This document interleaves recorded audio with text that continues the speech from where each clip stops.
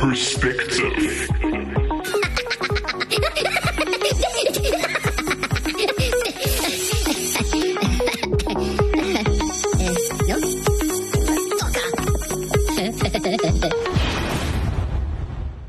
Greetings and welcome to the Table of Perspective, where we take a deeper look into how the internal narrative of an individual determines their response to life itself and all it entails.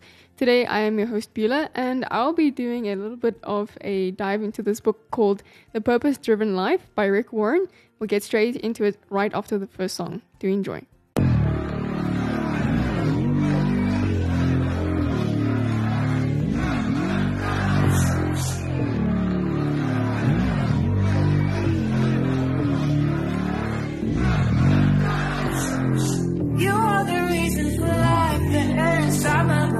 You're thinking, holding my heart, and there's no doubting that your love is unexplainable, phenomenal. And where your grace is found, it's nothing but a miracle. So tell me, how could I ever turn away from you when you've always been the way, the life, and the truth? You're giving me a new heart, true reality, living for the one who set me free. You're giving me a vision better than a dream. You ain't gotta wake me up, it's not a fantasy. You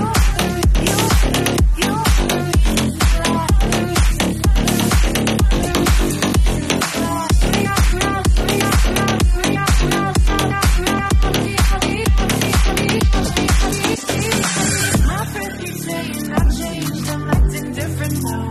They wanna know it, I know. They want the truth, and so I told them, if you're free on Friday, come to you with me. Leave your past right at the door, and you'll never be alone. But true reality, living for the one who set me free. You've given me a vision better than a dream. You ain't gotta wake me up at all. You turn my life right upside down. You set my feet on high ground. I'll never be the same. My heart's forever changed. I know the old me is over and buried in the grave. I don't care what they say, cause I'll never be ashamed of His love that saved me 180, the just that never fades. So now rub your hands if you know if they go hand and call up your friends, cause we out here on a Friday where it began. And if you only know Jesus, go do your thing.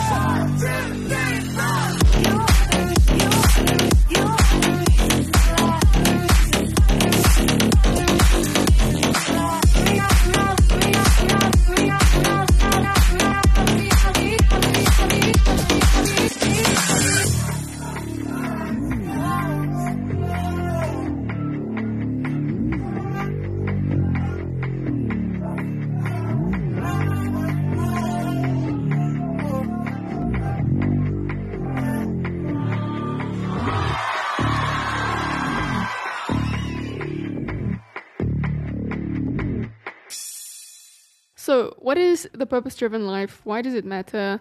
It's really a phenomenal book. It is something that I was actually gifted several years ago. And basically what it is like a 40-day devotional. It is, so as a Christian, it is something that I find very valuable because what it goes into is the kind of life that we ought to live, the kind of life we are living. And even on the front of the book, it goes on to ask a very important question, stating, what on earth am I here for? And I feel like the vast majority of humanity has asked this question, and it's a constant impending question that we have to constantly actually ask ourselves in every decision that we're making, the way that we're seeing the world, the way that we're acting, the things that we're doing, everything that we're existing as. Why are we here on the earth, and what is the purpose for it? So it is really a powerful book, and some of the notes on the back speaks on some points that Billy Graham and Franklin Graham had actually mentioned, and it says that make sure you're not missing the point of your life. Read this book. The purpose-driven life will guide you to greatness through living the Great Commandment and the Great Commission. And obviously, as a Christian, as someone who believes in the Bible, it is important that we're actually living in purpose, on purpose, and accurately. Because the point of living a life of hoping for the best and just trying to fall into lucky places and trying to take every opportunity that comes at hand, trying to get higher and step on everyone in the process, all of those things are not really a blessing to your life if you're not being accurate, when you're not being in the place that you're supposed to be, doing what you're supposed to be doing. And that's really where we're able to be most powerful, is when we're actually purposed in the place that we're supposed to be at that time. And it speaks on how this book will help you understand why you're alive and God's amazing plan for you, both here and now and for eternity. Rick Warren will guide you through a personal 40-day spiritual journey that will transform your answer to life's most important question. What am I on earth here for?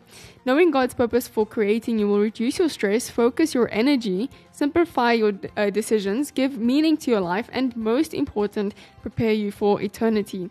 The purpose-driven life is a blueprint for Christian living in the 21st century, a lifestyle based on God's eternal purposes, not cultural values. And I find that that's a very important point to actually make there. Using over 1,200 scriptural quotes and references, it challenges the conventional definitions of worship, fellowship, discipleship, ministry, and evangelism. In the tradition of Oswald Chambers, Rick Warren offers distilled wisdom on the essence of what life is all about.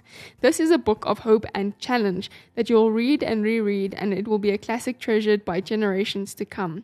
It will set millions of people free to live the lives they were put on this planet to live, and that was written by Bruce Wilkinson, who was also the author of The Prayer of Jabez. Just a little bit on Rick Warren. Who was he, and what exactly did he do? Rick Warren is the founding pastor of Saddleback Church in Lake Forest in California, one of America's largest and best known churches. His previous book, The Purpose-Driven Church, has sold over 1 million copies in 20 languages. He's a winner of the Gold Medallion, and it was selected as one of the 100 Christian books that changed the 20th century, actually.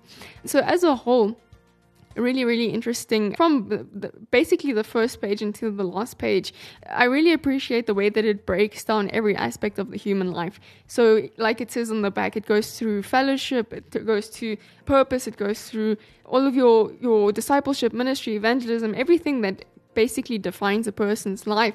It breaks down the scripture behind the obedience that our lives are meant to reflect, actually, and it shows you in practical ways how to apply it. So I'm just going to read from day 5, actually, and that's on page 41, and it says as follows in the top, in James 4 verses 14, it says, "What is your life?" And then a little quote by Anaï Nin, it says that we do not see things as they are, we see them as we are. And just as it goes into the devotional, it speaks on the way that you see your life changes the shape, or rather, the way that you see your life shapes your life. How you define life determines your destiny. Your perspective will influence how you invest your time, spend your money, use your talents, and value your relationships. One of the best ways to understand other people is to ask them, how do you see your life? You'll discover that there are as many different answers to that question as there are people. I've been told life is a circus, a minefield, a roller coaster, a puzzle, a symphony, a journal, and a dance. People have said life is a carousel. Sometimes you're up, sometimes you're down, and sometimes you just go round and round. Or life is a 10-speed bicycle with gears we never use. Or life is a game of cards. You have to play the hand you're dealt. That's one I often have heard. Then it goes into, if I asked you how you picture life, what image would come to your mind? The image is your life metaphor, the view of life that you hold, consciously or unconsciously, in your mind. It is your description of how life works and what you expect from it. People will often express life metaphors through clothes, jewelry, cars, hairstyles, bumper stickers, and even tattoos. Your unspoken life metaphor influences your life more than you realize. It determines your expectations, your values, your relationships, your goals, and your priorities. For example, if you think that life is a party, your primary value in life will be having fun. If you see life as a race, you will value speed and will probably in a hurry much of the time. If you view life as a marathon, you will value endurance. If you see life as a battle or a game, winning will be very important to you. What is the view of your life? You might be basing your life on a faulty life metaphor. To fulfill the purposes God made you for, you will have to challenge conventional wisdom and replace it with the biblical metaphors of life. The Bible says, "Do not conform yourselves to the standards of this world, but let God transform you inwardly by a complete change of your mind. Then you will be able to know the will of God." The Bible offers 3 metaphors to teach us God's view of life. Life is a test, life is a trust, and life is a temporary assignment. These ideas are the foundation of purpose-driven living. We will look at the first 2 in this chapter and the third in the next one.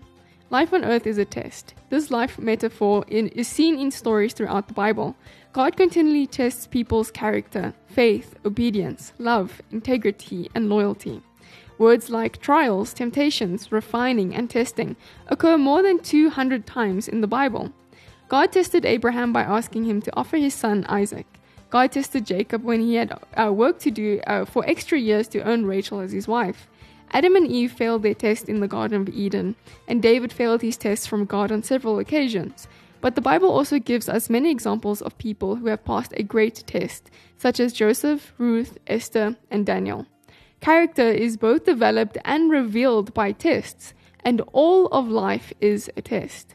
You're always being tested. God constantly watches your response to people, problems, success, conflict, illness, disappointment, and even the weather. He watches the simplest of actions, such as if you open a door for others, when you pick up a piece of trash, or when you are polite towards a clerk or waitress. We do not know all the tests God will give you, but we can predict some of them based on the Bible. You'll be tested by major changes, delayed promises, impossible problems, unanswered prayers, undeserved criticism, and even senseless tragedies. In my own life, I have noticed that God tests my faith through my problems, tests my hope by how I handle possessions, and tests my love through people. A very important test is how you act when you can't feel God's presence in your life. Sometimes God intentionally draws back, and we don't sense his closeness. A king named Hezekiah experienced this test. The Bible says God withdrew from Hezekiah in order to test him and to see what was really in his heart. Hezekiah had enjoyed a close fellowship with God, but at a crucial point in his life, God left him alone to test his character, to reveal his weakness, and to prepare him for more responsibility. When you understand that life is a test, you realize that nothing is insignificant in your life. Even the smallest incident has significance for your character development. Every day is an important day, and every second is a growth opportunity to deepen your character, demonstrate love, or to depend on God. Some tests seem overwhelming, while others you don't even notice, but all of them have eternal implications. And just on a note on the side of the page, it says that character is both developed and revealed by tests, and all of life is a test. So I'm going to go straight into the second song now, and then we're going to get back to a couple of the pages in the book. What's interesting about, in the beginning of the book, it tells you to highlight and make notes and to basically make the book your own. That even if you read it and reread it, you can look back at how maybe you have been challenged by certain passages and scriptures that have been added into it, as well as the kind of principles that you have applied and actually seen transformation in your life. So we're going to get straight into it right after the second song and wrap things up. Do enjoy.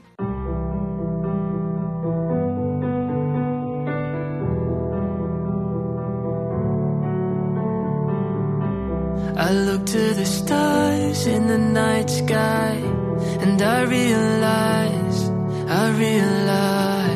no matter how dark, you're still burning bright. It's gonna be alright, it's gonna be alright. There's something amazing about you, I cannot explain, but I know it's true. I look to the stars and I realize your love is infinity. 1,000 times I fall, but you'll always come back for me. You are never letting go, 'cause your love is infinity.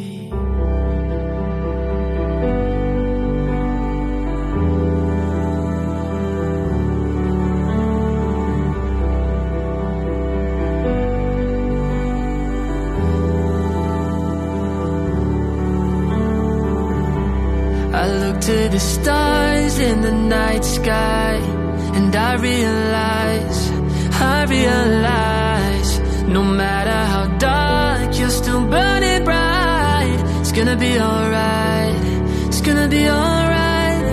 There's something amazing about you, I cannot explain, but I know it's true. I look to the stars and I realize that your love is infinity. 1,000 times I fall, but you'll always come back for me. You are never letting go, 'cause your love is infinity. 1,000 times I fall, but you'll always come back for me. You are never letting go, 'cause your love is infinity. Oh, oh,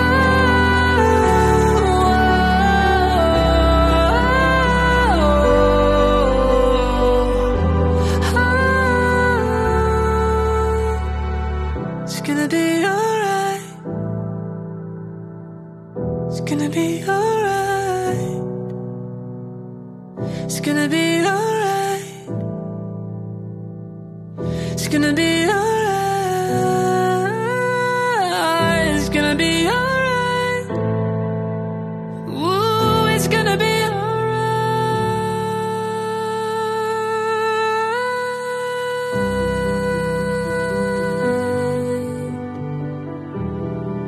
'Cause your love is, your love is, your love is, your love is, your love is infinity.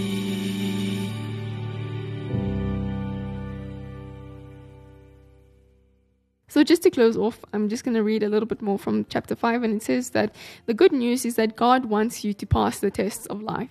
So he never allows the tests that you face to be greater than the grace he gives you to handle them. The Bible says God keeps his promise, and he will not allow you to be tested beyond your power to remain firm. At the time you are put to the test, he will give you the strength to endure it, and so provide you with a way out. Every time you pass a test, God notices and makes plans to reward you in eternity. James says that blessed are those who endure when they're tested. When they pass the test, they will receive the crown of life that God has promised to those who love him. Life on earth is a trust. This is the second biblical metaphor of our life. Our time on earth and our energy, intelligence, opportunities, relationships, and resources are all gifts from God that he has entrusted to our care and management. We are stewards of whatever God gives us. This concept of stewardship begins with the recognition that God is the owner of everything and everyone on earth. The Bible says that the world and all that is in it belong to the Lord, and the earth and all who live in it are his. We never really own anything during our brief stay on earth. God just loans the earth to us while we're here. It was God's property before you arrived, and God will loan it to someone else when you die. You just get to enjoy it for a while. When God created Adam and Eve, he entrusted the care of his creation to them and appointed them trustees of his property. The Bible says God blessed them, and he said, "Have many children so that your descendants will live all over the earth and bring it under their control. I am putting you in charge." The first job God gave humans was to manage and take care of God's stuff on earth. The role has never been rescinded. It is a part of our purpose today. Everything we enjoy is to be treated as a trust, so that God had given us and put it in our hands. The Bible says, "What do you have that God hasn't given you? And if all you have is from God, why do you boast as though you have accomplished something on your own?" Years ago, a couple let my wife and I use their beautiful beachfront home in Hawaii for a vacation. It was an experience we could never afford, but we enjoyed it immensely. We were told, "Use it like it's yours." So we did. We swam in the pool, ate the food in the refrigerator, used the bar towels and dishes, and even jumped in the beds for fun. But we knew all along that it wasn't really ours, so we took special care of everything. We enjoyed the benefits of using the home without owning it. Our culture says that if you don't own it, you won't take care of it. But Christians live by a higher standard. Because God owns it, I must take the best care of it that I can. The Bible says that those who are entrusted with something valuable must show that they are worthy of that trust. Jesus often referred to life as a trust, and told many stories to illustrate this responsibility towards God. In the story of the talents, a businessman entrusts his wealth to the care of his servants while he's away. When he returns, he evaluates each servant's responsibility and rewards them accordingly. The owner says, "Well done, good and faithful servant. You have been faithful with few things. I will put you in charge of many things. Come and share your master's happiness." At the end of your life on earth, it will be evaluated and rewarded according to how well you handled what God entrusted to you. That means everything you do, even simple daily chores, has eternal implications. If you treat everything as a trust, God promises 3 rewards in heaven. First, you will be given God's affirmation. He will say, "Good job, well done." Next, you will receive a promotion and be given greater responsibility in eternity. "I will put you in charge of many things." Then you will be honored with a celebration. Come and share your master's happiness. Most people fail to realize that money is both a test and a trust from God. God uses finances to teach us to trust Him. And for many people, money is the greatest test of all. God watches how we use money to test how trustworthy we are. The Bible says that if you are untrustworthy about worldly wealth, who will trust you with the true riches of heaven? This is a very important truth. God says there is a direct relationship between how I use my money and the quality of my spiritual life.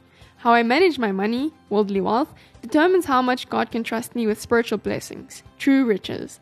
Let me ask you, is the way you manage your money preventing God from doing more in your life? Can you be trusted with spiritual riches? God said, "From everyone who has been given much, much will be demanded. And from one who has been entrusted with much, much more will be asked." Life is a test and a trust, and the more that God gives you, the more responsible He expects you to be.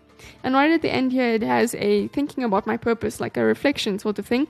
There's a question of a point to ponder. Life is a test and a trust. And there's a verse to remember, and that's Luke 16 verses 10.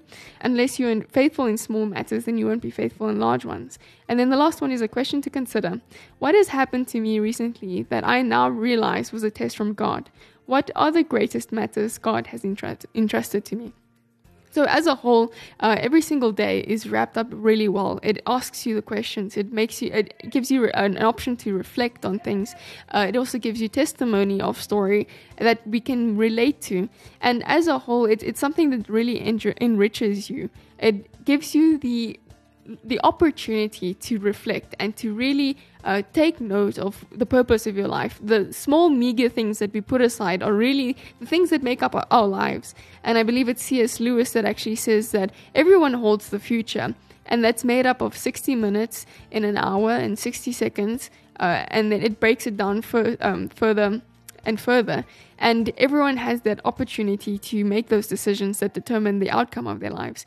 So I thoroughly enjoy reading this book. I've done it several times, and I still continue to, whenever I feel as though I've had a wobble or I've lost vision of the reason of my existence. It's something that I always refer to. Obviously, just going straight to the word is an important thing, but this really walks you through the process of asking those questions and making you reflect on what matters. So I very much encourage anyone to go out and get this book. It's something that will bless you immensely, and even if you gift it to someone else who is willing to read or does enjoy doing that, I think it's something that they'll be very blessed by. So that's all from me. I hope that you have a good day further, and cheers.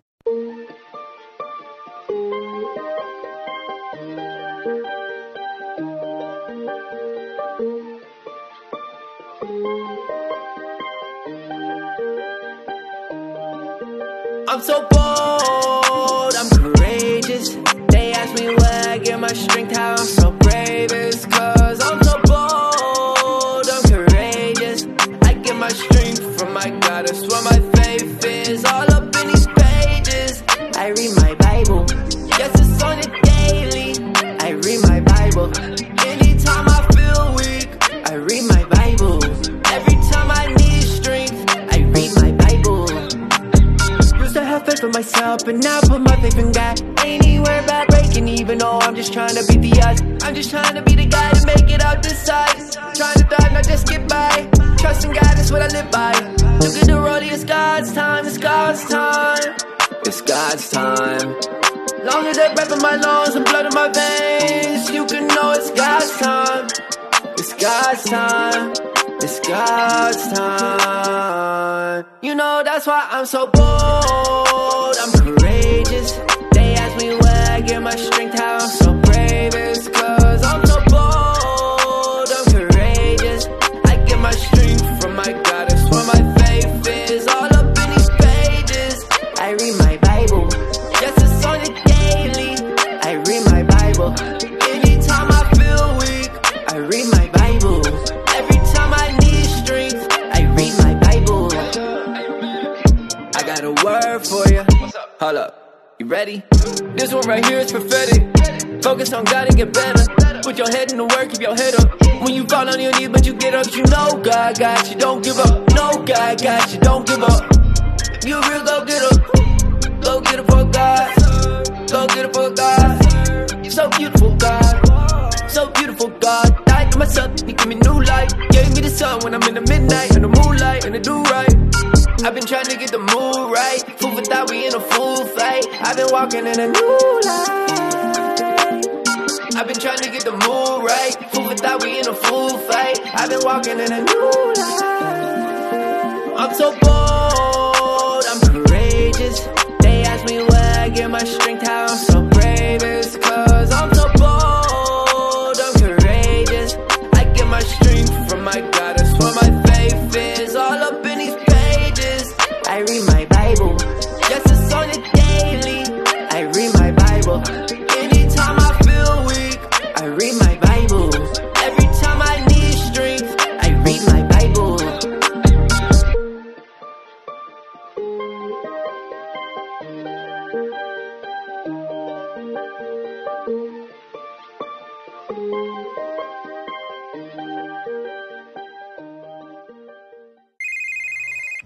Stay updated, stay entertained with Active FM on Twitter, Instagram, Facebook, TikTok, Apple Podcasts, YouTube, LinkedIn, Spotify, Anchor, and everywhere else.